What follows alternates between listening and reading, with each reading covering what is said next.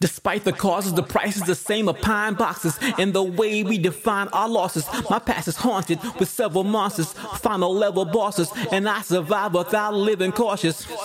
Is that the cost of walking the path I wanted? If I achieved all of my goals, would I flaunt it? I wouldn't think so, but how would I ever know?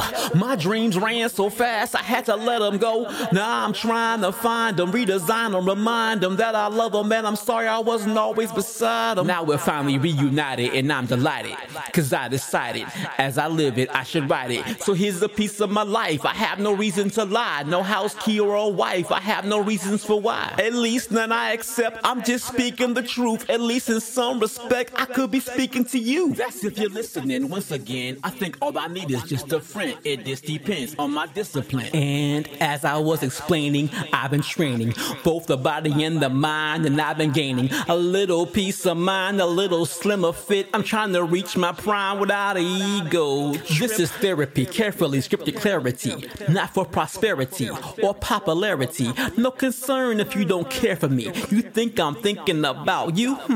Hilarity. And apparently happiness is a rarity until you speak with yourself with transparency.